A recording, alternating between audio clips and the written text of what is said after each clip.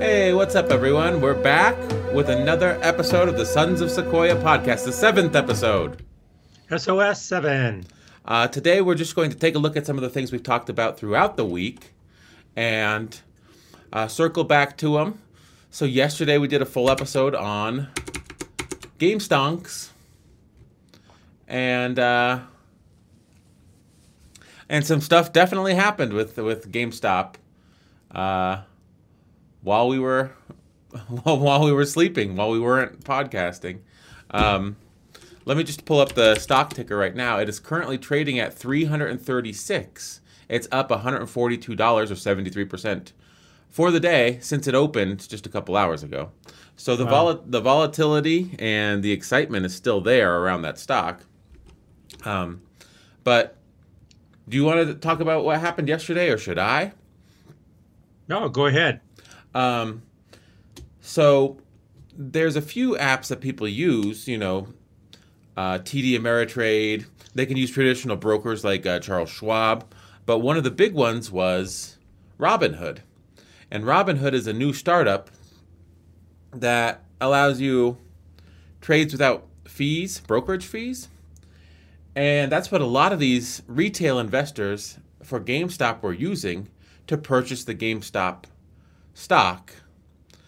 And Robinhood yesterday sort of unilaterally decided, you know what, we're not going to let you buy GameStop. You can sell it, but you can't buy it.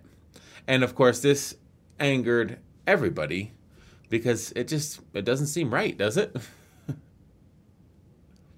And it fed right into the hands of the people who short traded. Yeah, it's a move that would certainly help the institutional investors who were being burned, not allowing anyone else to buy the stock. Yep. Because Chris Cuomo, actually, the CNN anchor, interviewed the CEO of Robinhood, and it was pretty disastrous for this guy. He was saying, we wanted to protect our customers, so we did this. And Chris Cuomo was saying, this is traded on the New York Stock Exchange, and it's regulated by the Securities and Exchange Commissions. So the New York Stock Exchange could have made the determination that this stock on its listing is a danger and stopped trading on it. But they didn't make that determination. The Securities and Exchange Commission could have made the determination from a governmental level that something screwy is going on here and we need to halt trading. But they didn't make that determination. Robinhood, as the portal through which retail investors buy stock, single-handedly made that determination, where the people above them that would have a better view of it didn't make that determination. So the effect was retail investors couldn't buy GameStop. But if you were a hedge fund, if you were a money man, if you were a market maker, there was no restriction on buying the stock. So it seems almost as if when people say the game is rigged, the reason why they say that is because they're right. Yeah. So how do you feel about a platform not allowing you to buy a specific stock? And also, the CEO hinted at one of their big funders was probably getting hurt. I mean, he didn't say this explicitly, but he also said, he alluded to the fact that Robinhood might have liquidity issues if this kept happening. If they kept losing money on this stock. And then they said, do you have liquidity issues? And he said, no, we don't have any liquidity issues. We're the number one app on the App Store. So he was talking out of both sides of his mouth. He didn't seem particularly forthcoming, if that makes, if you get my drift. I don't know exactly how to put it. Yeah.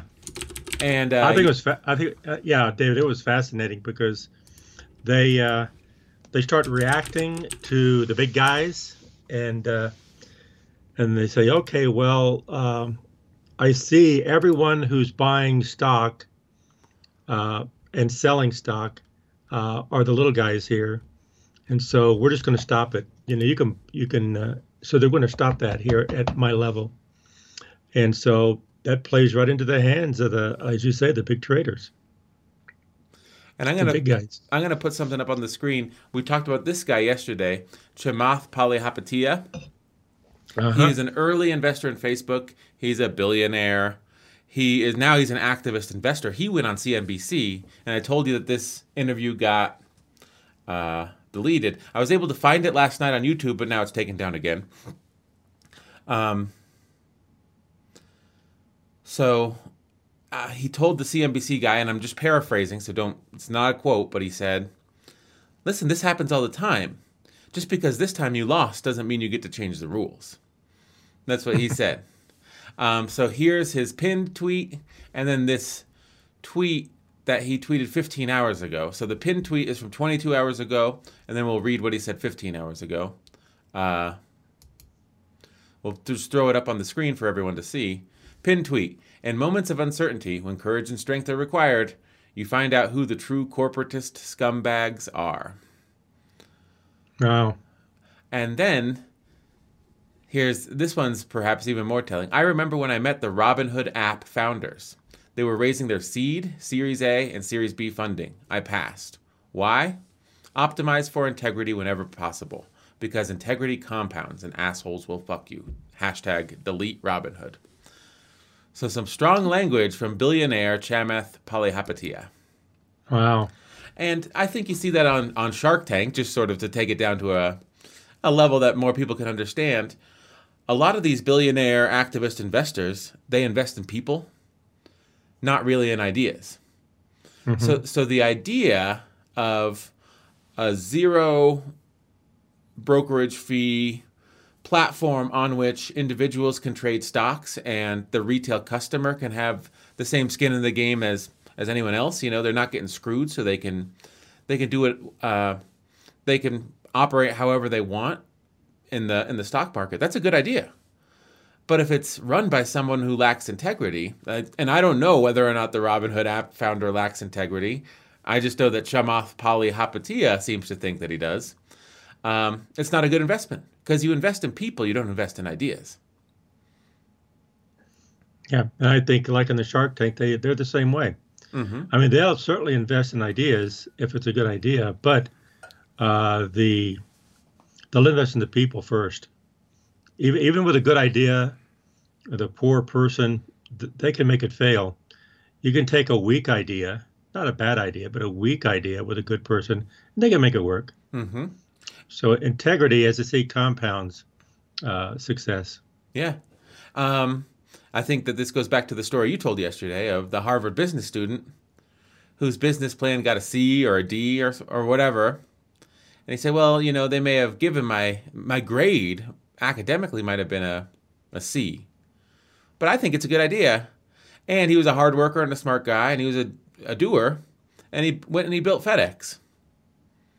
So academically, there were people that had projects that got an A. Are those projects better? Well, in the academic sphere, maybe. But are those projects multi-billion-dollar companies today? No, they're not. Success is a lot more than just a good idea. And it wasn't really the C. That was lost. We didn't really know what it was. I think one thing for sure, it wasn't an A. But the idea there is that you're right, David. It probably was academically not an A. He could not have had all the T's crossed and I's dotted, and it probably wasn't that good. But then, the business plan wasn't that good. But the idea was novel. The idea could work if you had the right people behind it, and he was the right person. But he was going to carry it through.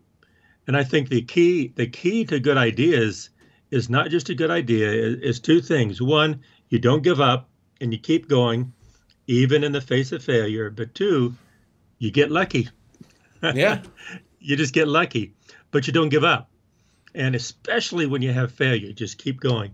And so, you know, there's a lot to this idea. So I think in universities, they should say, well, even though you get a B or a C, academic, I would never say that this is not going to work. Is that it could be a better plan, but it doesn't mean it won't work. Mm-hmm. Yeah, and I think that also, I mean, planning is important from a business standpoint, obviously, but sometimes the plan isn't everything.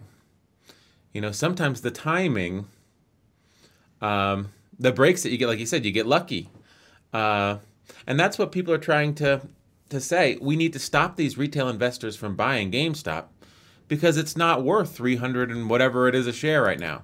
It's not worth 322. It closed at 200 last night. It's up $120 per share. Well, it was overvalued at 200. We got to stop people from buying it because when it's 322, it's even more overvalued.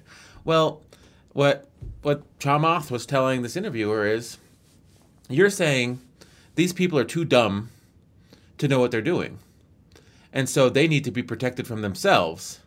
So we need to sort of take away their ball and say they can't play anymore. Only the billionaires can play. And it's like, that's not how the free market works. Also, before we go on any further, we're not financial advisors, we're not brokers, and this is not advice. This is just us sort of reacting to the news. This is just us talking to each other. Yeah, we're just talking, and we're just talking. Nothing. I'm just saying. Nothing that we say should be construed as legal or financial advice. Just to get that out there, correct? Absolutely. We're just observing these things as well. We're just throwing ideas out. Mm-hmm. This is not advice. We're just talking and throwing ideas around. I mean, so they're saying, oh, these retail investors don't know what they're doing.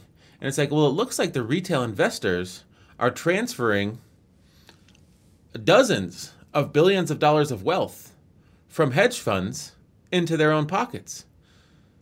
And you're saying they don't know what they're doing? To me, it seems like the hedge funds didn't know what they were doing.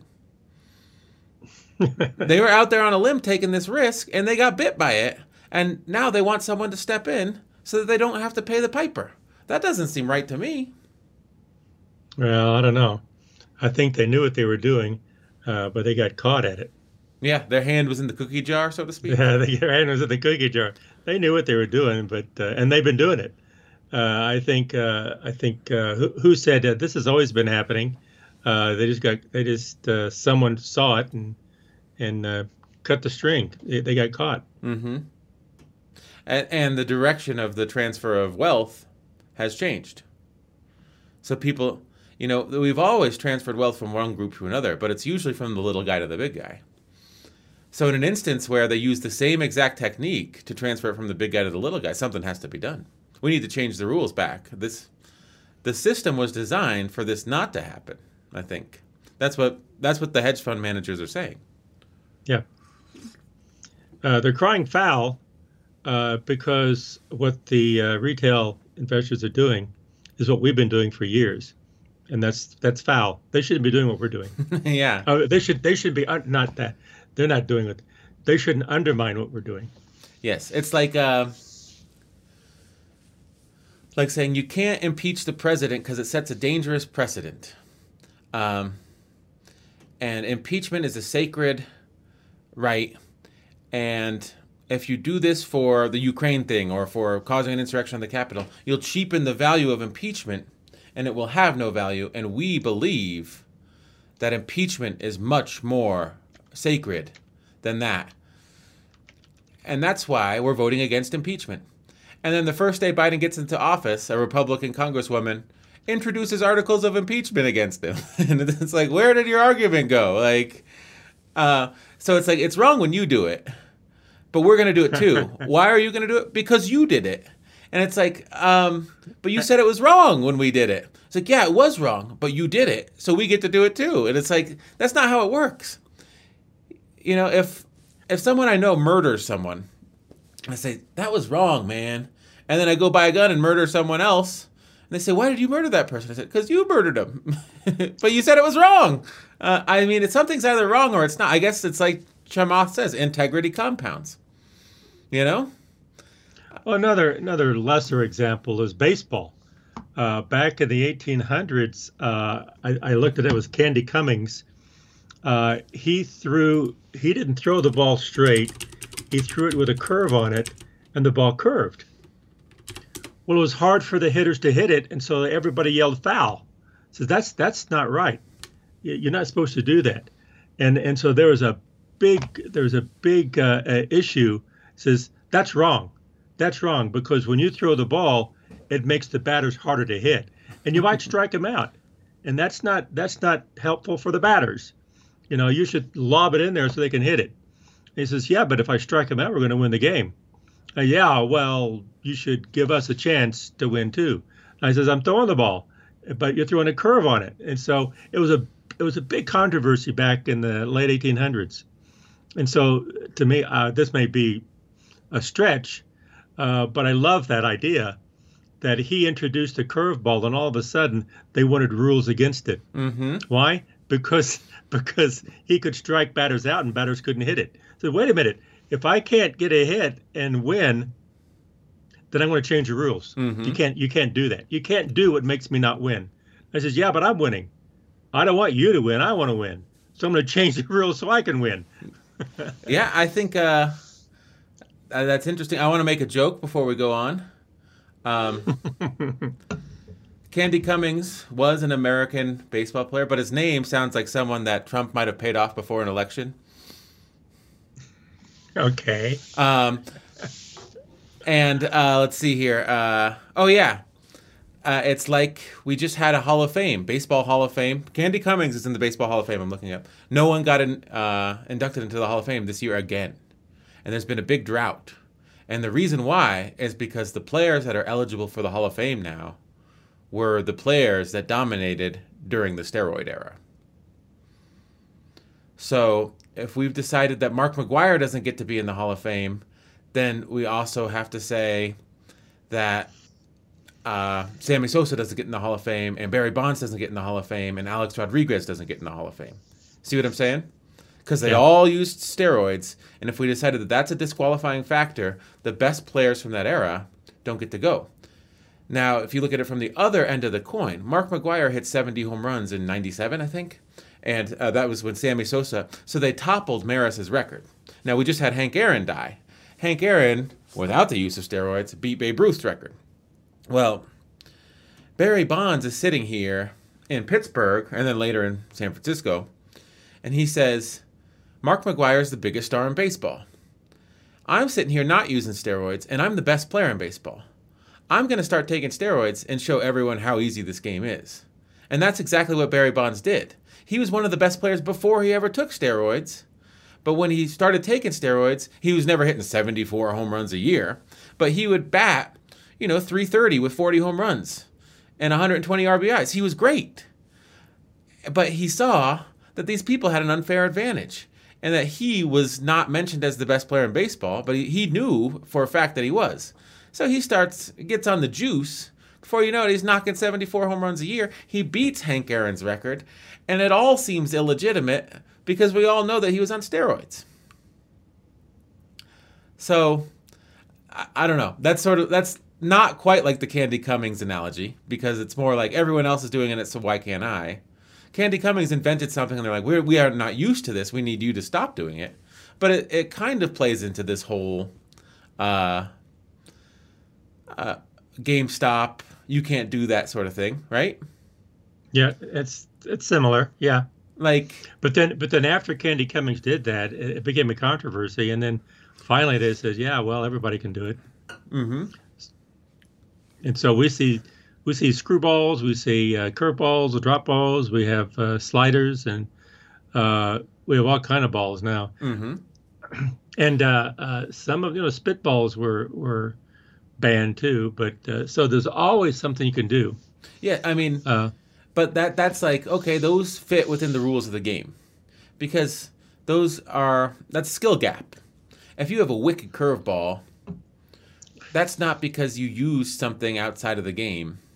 Whereas steroids are not skill gap. So you remove those from the game. Well, I guess maybe what people are saying is, massively taking out a 140% short position and just feeling like the stock will fail.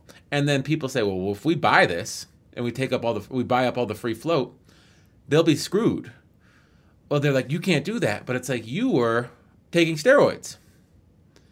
You weren't throwing a curveball to the market. You were taking steroids, and someone caught you taking steroids, and so you don't get into the hedge fund Hall of Fame. You go bankrupt. Buying is within the skill gap. There's Yeah. nothing wrong with buying. Yeah. Buying is what everyone does. That's what they're supposed to do. I mean, that's what you can do. That's he says, well, everyone can't buy. He says, why not? That buying is within the skill gap. Mm-hmm. It's a good way to put it, David. Yeah. Buying. And so, who was it that said, well, yeah, something needs to be done here? Yeah, something needs to be done. 104% over committed. That's what should be done. Yeah. That was the same guy, Chamath, was saying 140%. Chamath. If you can short 140% of the available shares of a stock, something is wrong. That's sort of like taking steroids. Mm-hmm. That should be banned. That should be considered wrong. Yeah, not people on an app buying a stock because hedge funds got themselves into a sticky position. Yeah. But then again, it's another good time, David. This is not advice, and we're just observing what's happening. We are not experts. We're not in the area. We're around it. We see it, and we're knowledgeable, but we're not there. We're not at the table. We're not making these decisions.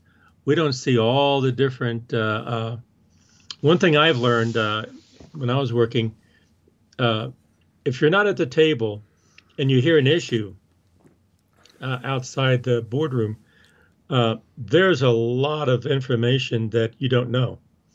And so we're just on the outside, just making comments and say, well, why not? And asking questions. And I think the questions from the outside are important because it makes the people on the inside, the people in the room at the table, start thinking about what they're doing in a much broader scale. And so maybe these conversations are very important for the people internally at the table or even in the SEC. Yeah. Security Exchange Commission. Start rethinking some of this stuff. And you'll never know unless the questions are being asked. Well, I mean, I think that you exploit this rule. You can short 140% of the stock, and it's never burnt you before, because I think there's kind of a gentleman's agreement among hedge funds. You screw over this company, we'll screw over that company, and never the twain shall meet. Well, these retail investors say there's risk here that these hedge funds have bought themselves into or sold themselves into, short sold themselves into, and by buying, we can exploit that risk that they've taken on. Mm-hmm. And so they do it, and the hedge fund says, you weren't supposed to do that. Our buddies that we went to Ivy League colleges with and we have lunch with at the social club, they don't do that to us. You can't do that either. That's not part of the game. But the thing is, there's nothing in the rule book that says that that's not part of the game. Yeah, as far as we know. Now that we're about 20 minutes in and we're doing a week in review. Yeah, let's review other things. Well, we did, I think, let's sort of stick with this, but go back to our Wednesday show where we talked about razors. Okay. And we talked about Hanlon's razor first. Never attribute to malice that which can be adequately explained by stupidity. So I think that these companies that were shorting GameStop, do you think they had malicious intent? I mean, I think they wanted GameStop to fail, therefore they make money. But they shorted it 140%. I think not because they had any malicious intent. They were just so dumb, they didn't think anything bad could happen to them. And that's what people are, the hedge funds, they're like, nothing bad's going to happen to us. We can borrow 140% of something. So if you go to a bank and you say, my house is worth $100,000.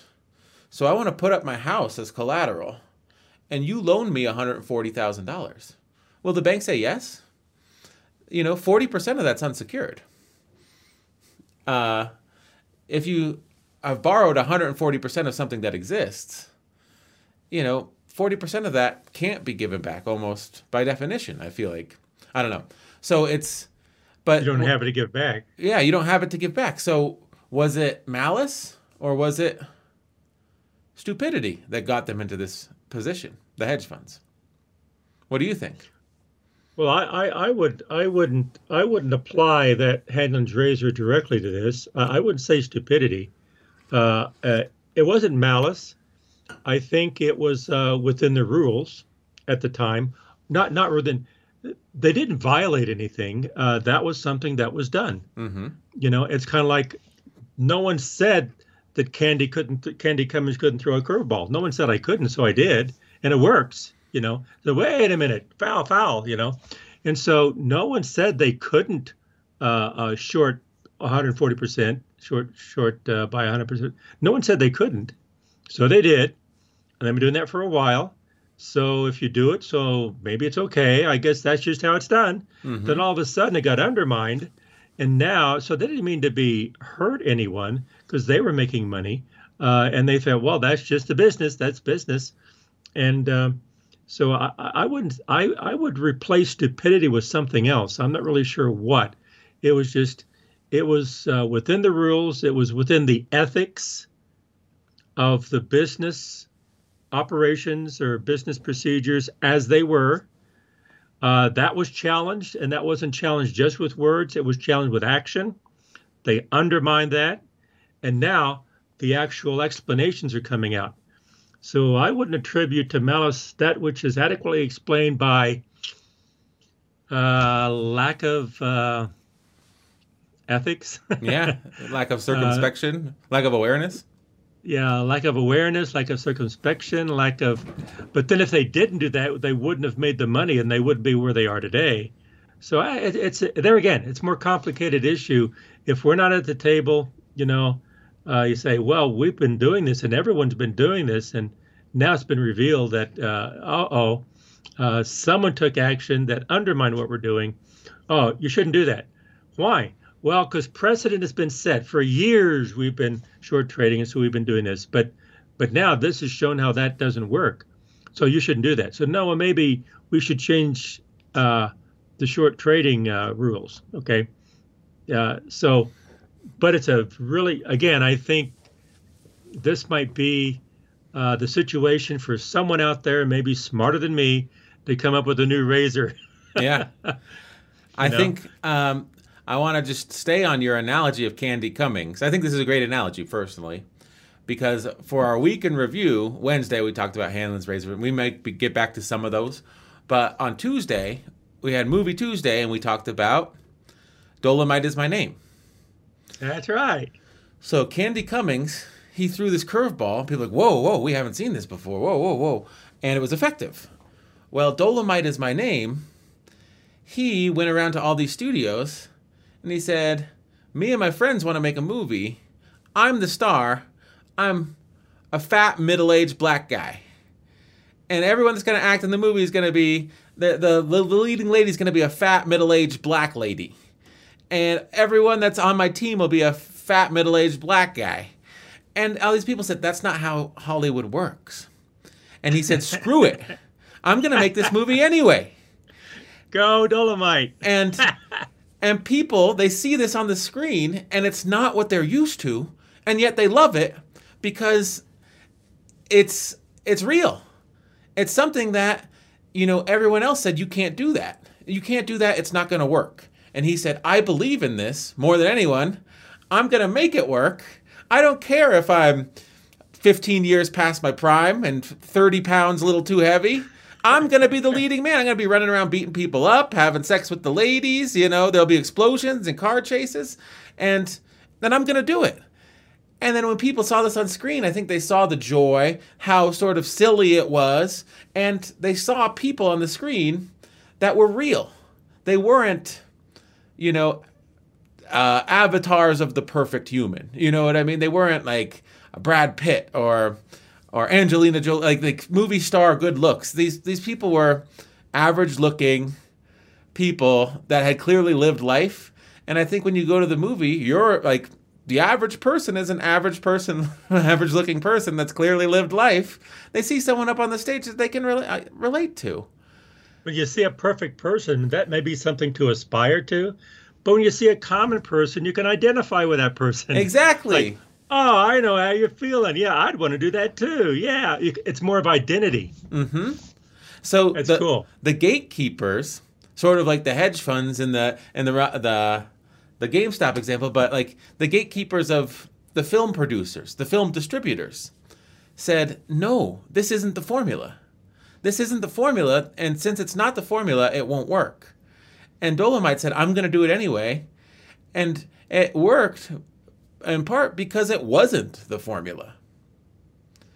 You know, if you do something that's like you take the rules of Hollywood and you apply your amateur ability within that formula, you're going to get a bad product. But if you have an amateur ability and an amateur sensibility and you apply it outside of that formula, you're going to get a unique product. You know, you're not stacking it up against everything Hollywood does. You're stacking it up against itself. I think speaking of movies, we mentioned this the other day, which I really love, Cider House Rules. Mm-hmm. And in Cider House Rules, there's a comment, I forget who the lead was. Tobey Maguire? Tobey Maguire. And Homer. What was this? Homer was the character. Homer said, sometimes you have to break the rules to do what's right. Mm-hmm. And, the rules are there for a purpose. But sometimes they're not always right. Sometimes you got to break the rules to do what's right.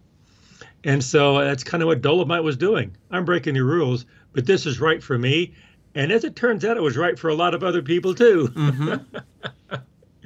And within the rules was right for a lot of people, too. But breaking the rules and doing what Dolomite wanted to do was right for him, too. Yeah. So there's not one way of doing it. Also, I'm sure it's infuriating that a filmmaker who studied film his whole life and seen all the great French and American and German films, the year that Dolomite came out, might have had a budget 5 times the size and a leading man that was a Hollywood commodity attached to it, might have had a great casting director and a director of photography, might have done everything great, lit the scenes perfectly, they were acted perfectly well, and it didn't perform as well as Dolomite. And he says, I did everything right, and Dolomite didn't. But his film outperformed mine. And why is it? Because I think there's a lot of this ethos in rock and roll as well. You can go to conservatory and study music and become I think some of the most brilliant players are classical pianists. And you could have a career touring around the world playing in concert halls, classical pieces.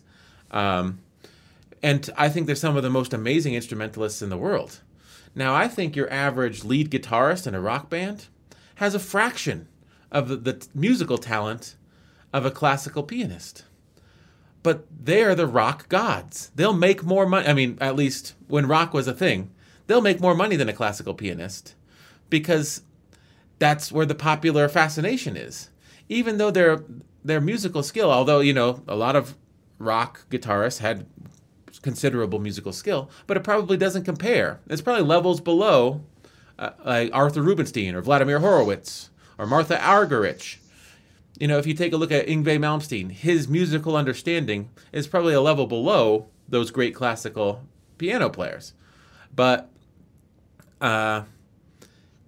because of what the people want, if you give the people what they want, and a lot of times you have these rock and roll bands, they don't even know how to play their instruments. But they write these passionate songs that sort of communicate this raw emotion, and it touches a nerve with people more than a classical piece could. Yeah. I think we talked about music in the past, too. The Week in Review. Mm-hmm. I think it was a while ago, we did music. So we're tying music in here now, David. Uh-huh. So, yeah. I mean, we talked about GameStop last episode, and then all the razors. And I think that I'm looking at the Hanlon's razor page now. Finagle's Law. Anything that can go wrong will at the worst possible moment. I think that's what's happening to these hedge funds. They borrowed all this stock and sold it with the promise to buy it back and return it. And they said, oh, this will be fine. We've done this a million times.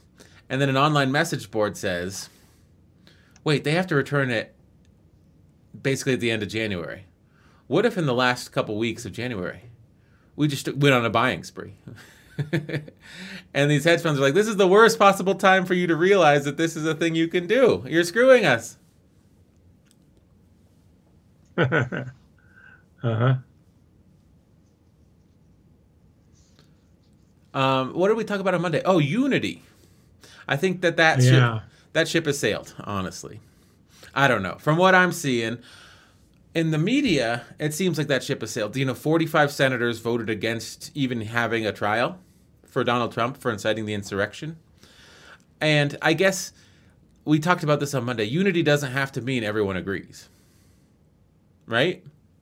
That's right. But I think that both sides are defining unity as we're going to be united on our side. So there might not even, and so that's never going to happen. Uh, Things that are going on are a little worrisome. But I will say this: don't you find that the news coming out of the White House is way more boring under the first full week of Biden than it was for the last 4 years? Well, I was listening to it this morning, and I was thinking about the press conference, and I was thinking about, I wonder what those reporters in that room is thinking. Like, wow, we haven't been able to ask this many questions in so long. I forget. They're probably thinking, I forget how to ask a question. It's been so long. Yeah. But Jen was there, the press secretary. She was just answering them, and they were very good answers, and some of them she didn't have an answer. She said, I don't know. If you don't know, the best answer is, I don't know. Mm-hmm. You don't make something up. You say you don't know. And that's what they were getting. Yeah, And when you have 50 cameras pointed at you, you have to realize that if you make something up, it's on tape. yeah. Well, I think when you start lying, when you start making things up or even lying, what's going to happen is that you're underestimating the intelligence of your audience, and I think underestimating people's intelligence is wrong. People are smart out there; they're going to figure this stuff out very quickly, and if not immediately, and they're going to challenge you on it. And so I think truth, being truthful, is necessary for a leader. If you, I think we mentioned this before. A leader tells their people the truth, and encourages them to move in a direction, a unified direction. You might disagree how to get there, but everyone agrees with the basic values of where we're going. But if you lie to them, you're really using them. You're underestimating their intelligence, and you're using them for your benefit, and that's not unity. Mm-hmm. Bringing factions together by lying to them is not unity. That's division. Yeah. I guess my point was, where I got started here is, Trump was a lot of things, but he was not boring. No, he was not. And I kind of wanted to do a little segment. This is just a joke that I had, where lessons from Donald Trump. So what lessons can you learn? What lessons can you derive? And House Minority Leader Kevin McCarthy went down to Florida and met with Trump at Mar-a-Lago. Let me see if I can pull up a picture of that.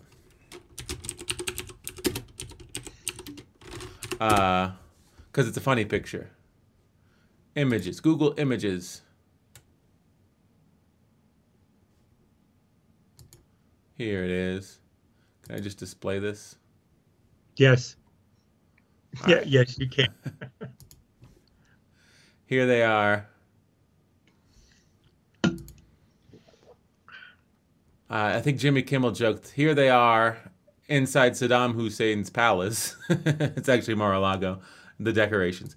But, so Trump, I have the article here. I know. So Kevin McCarthy went down there this week to get Trump's continued endorsement. And this is lessons from Donald Trump. Donald Trump's people issued a press release calling Trump's endorsement of McCarthy, his continued endorsement, the most important endorsement in the history of endorsements. Wow. So I think you can learn a lesson from Trump that it doesn't matter whether or not it's true. Of course, we just talked about telling people the truth. But as long as you say it, it's out there in the ether. So I think the Sons of Sequoia podcast is the most important podcast in the history of podcasts. And I'm going to say that every episode, okay? Yeah, because we are talking about things that are important. Uh-huh. We are talking about things that are the most important things that should be talked about and that you should listen to. Yes. Is that how we should do it, David? Nobody has a better podcast than us. That's right. We have the best podcast ever has been, ever is, and ever will be. Yes. That's right. Nobody cares Sons of more about Sequoia. nobody cares more about podcasting than us. Yeah. And no one can see a better podcast than the Sons of Sequoia podcast. That's the right. SOS, SOS, SOS, SOS. That's where you should be. That's right. That's right. It's the greatest podcast in the history of podcasts. Yeah. SOS, Sons of Sequoia. So I think, I don't know, like you said, there is a point where you have to tell people the truth. But when it comes to being bullish on yourself, everyone can learn a lesson from Donald Trump. Well, okay, let's tie it back to Dolomite. He was bullish on himself. Uh-huh. And people buy into that. I mean, so we're not talking, I think telling people the truth is a leader, is necessary for a leader.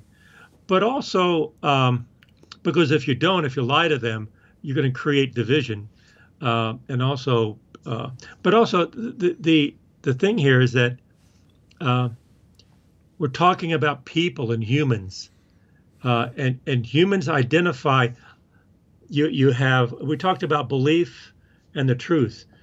People can believe things, but it may not be logical. And those are two different things. Mm-hmm. And you can convince someone about something logical, but that doesn't mean they're going to believe it. Their belief is founded in feelings and emotions and something that's deeper than just logic. But both are important. And so a leader has to bridge that gap and balance both of those things. And a good leader, okay, I'll say a good leader, and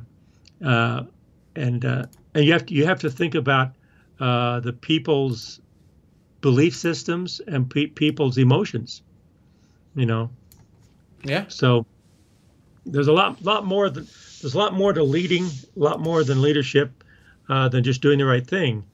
You have to bring the people with you. So, and confidence, it's kind of like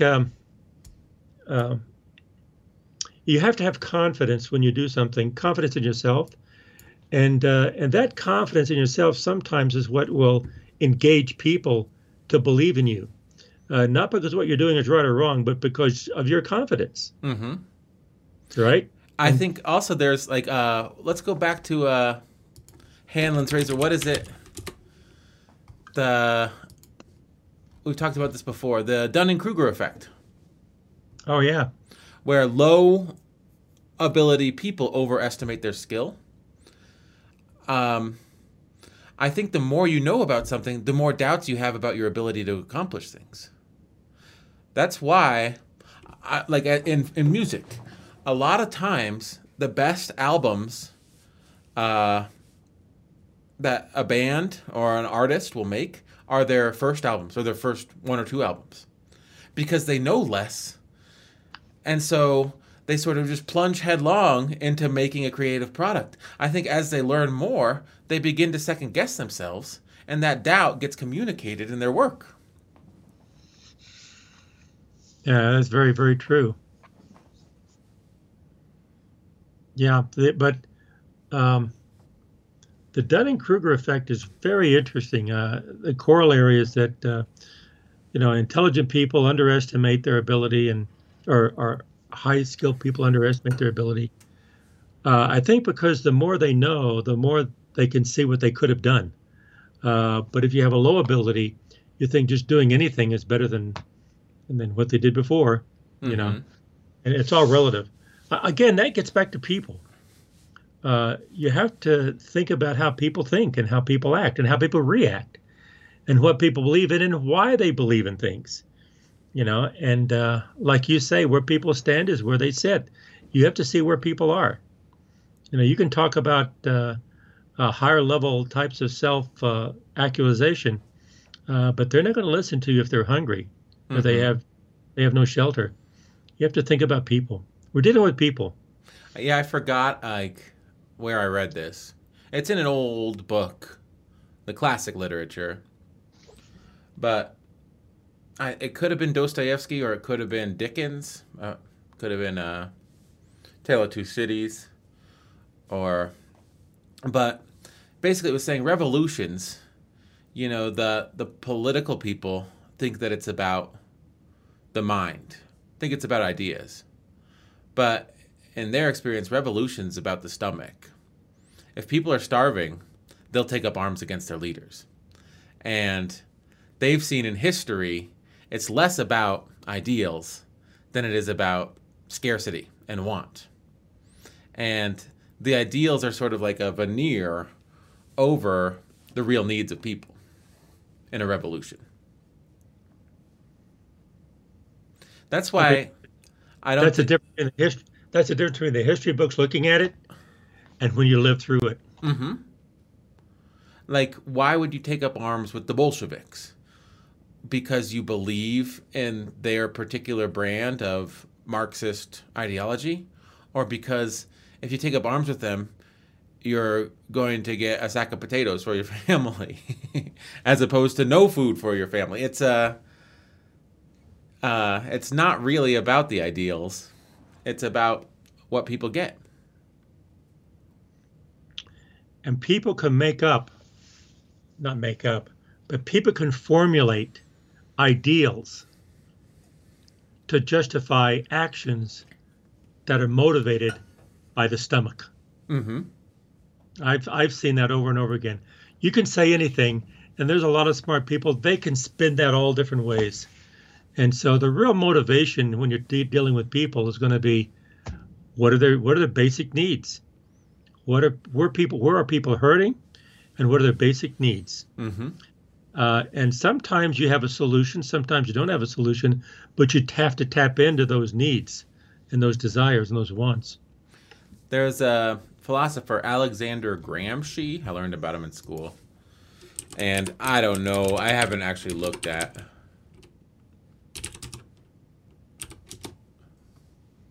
Gramsci. Antonio Gramsci. Let's search this page for Gramsci. I knew it was Anne something. Okay. Um, it's called Gramscian hegemony. So he's a Marxist. He believes in Marx's communist theory. And I'm not even going to read this. I'm going to go from my memory, so this might be wrong. But there's this concept of Gramscian hegemony. Hegemony is basically control, rule. So how does the ruling class control the workers' class? Well, if a capitalist society accumulates enough wealth, they can make everyone comfortable, even with huge disparities in wealth. So the ruling class can have 99% of the wealth, the working class can have 1% of the wealth, but the society is so prosperous that 1% allows you a comfortable life. So you don't really care that you don't have 99%. Yeah. I think there's some credence to Gramscian hegemony, and I think that's what Bernie Sanders rails against. He's like, yes, people do have more comfortable lives than they did 100 years ago. But that doesn't mean that 99% of the wealth should be concentrated in the hands of 1% of the people. Because there are still problems that could be solved with a more equitable distribution of wealth. I think also talking about humans, their definition of comfortable life is what they're used to. Mm-hmm. And so the 1% that are used to a very cushy life, you start eroding that away, and they're gonna come after you. Yeah. They're gonna yell foul. They're gonna say, "Let's change the rules where the little guy can't buy my stock," Yeah. I because you're upsetting their lifestyle, which is very very very lucrative. mm-hmm. I think people have different ideas or different things make them comfortable. I think that where you spend your money or where you don't spend your money is a tell of that. Like you don't particularly like traveling. So No, you have not spent tens of thousands of dollars going all over the world and staying in fancy hotels because you'd probably rather sleep in your own bed at home. that's true. Like you say, the sidewalk in New York City is the same as the sidewalk in Denver. And it's like, if you don't enjoy traveling, why should you spend your money there? And if it provides you discomfort to be in a different city, why should you spend your money there? Yeah.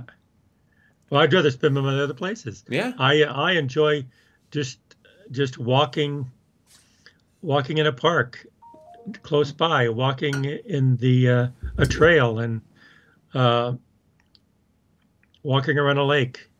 And it doesn't matter where the lake is, because a lake is beautiful wherever it's at. Yeah. I just enjoy that. And so some people say, "Oh, that's terrible." No, it's not. It may not be good for you. Maybe you have to be in some remote place to walk around a lake or in the forest or in a trail. But I don't need that, Mm-hmm. because the sidewalk here is made out of concrete, just like the sidewalk in New York City. I think for some people, it's a change of venue isn't um, driving 15 minutes down the road to a town that's not your hometown and exploring that. And they can't make the cognitive leap that if you go somewhere you haven't been, that's 20 minutes from your house, and you sort of explore that, that's the same as flying halfway across the country and exploring a town that you've never been to. Really, in principle, it is. But you can also explore the town for a whole day, get back in your car, and be home. That's right. Now people, I think they think, unless I get on a plane, I go hundreds of miles away, I'm not at home, I don't really feel like I'm exploring anything. It's sort of not having that safety net or saying, where am I going to stay? Oh, at this hotel or at this Airbnb. Like, that's exciting. You know, it's not exciting going home. That's boring. But for me, going home is exciting because I like going home. Yeah, Dora the Explorer is not for everyone, Yeah, because people but are it doesn't mean different. it's wrong. It doesn't mean it's wrong. It's perfectly fine. Some people need to do that, and some people don't need to do that. But I want to say, though, very quickly here, that you and I went to China. Yeah. Right? We toured China, and that's far from my home. And I there are parts of it I didn't like. I was uncomfortable, but there are also parts of it that I really did like, and it was life changing to see another culture, to see other people. And there's some we made a couple of friends over there, and it was great. Mm-hmm. And I can see the value in that. I can see the value in that. And some people would have a much greater value than that than me. But I enjoyed it. It was good. It was life changing. Would I do it again? Yeah, I would do it again. Would I do it every chance I get? No, because I'd rather be home more than China. Mm-hmm. But going to China was very enjoyable.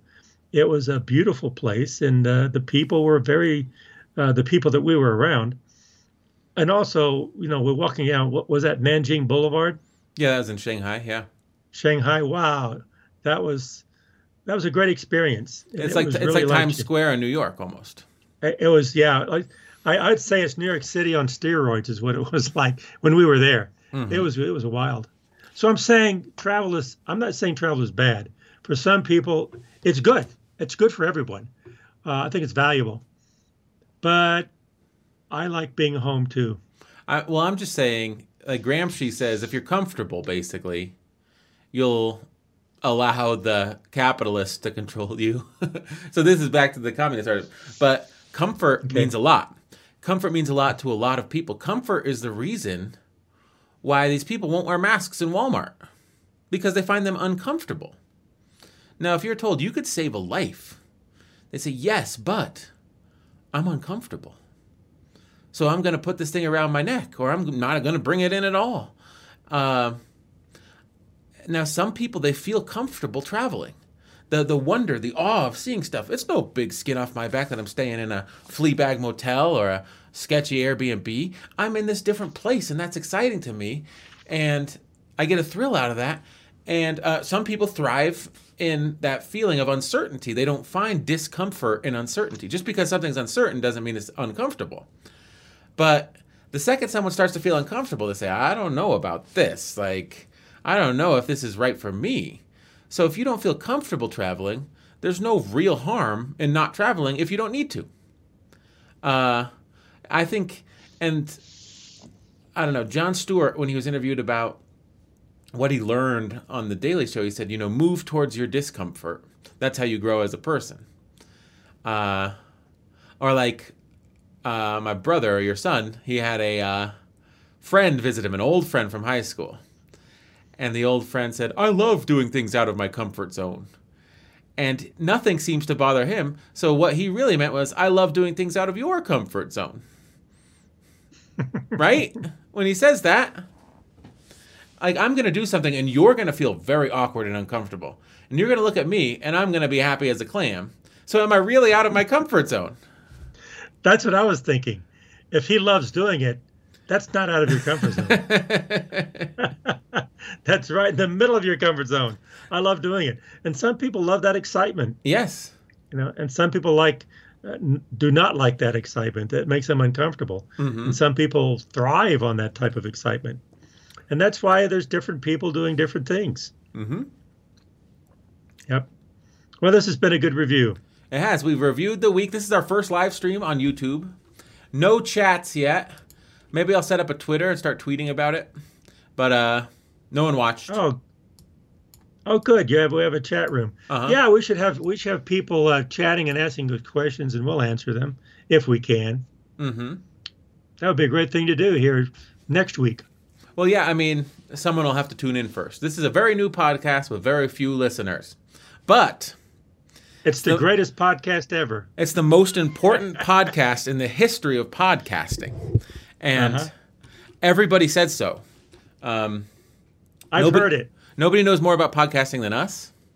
I've heard that this is the greatest podcast ever. Yes. People have said that. So I think we'll wrap it up for the week. We'll be back on Monday morning, 9 to 10, every morning, Monday through Friday. That was fun. It's been fun, David. Talk to you later. Do you want to say your tagline? Yeah. What was it? Oh, keep on talking, but listen more than you talk. There you go. This has been the Sons of Sequoia podcast. You can find us wherever you get your podcasts. Have a good weekend, everyone. Bye.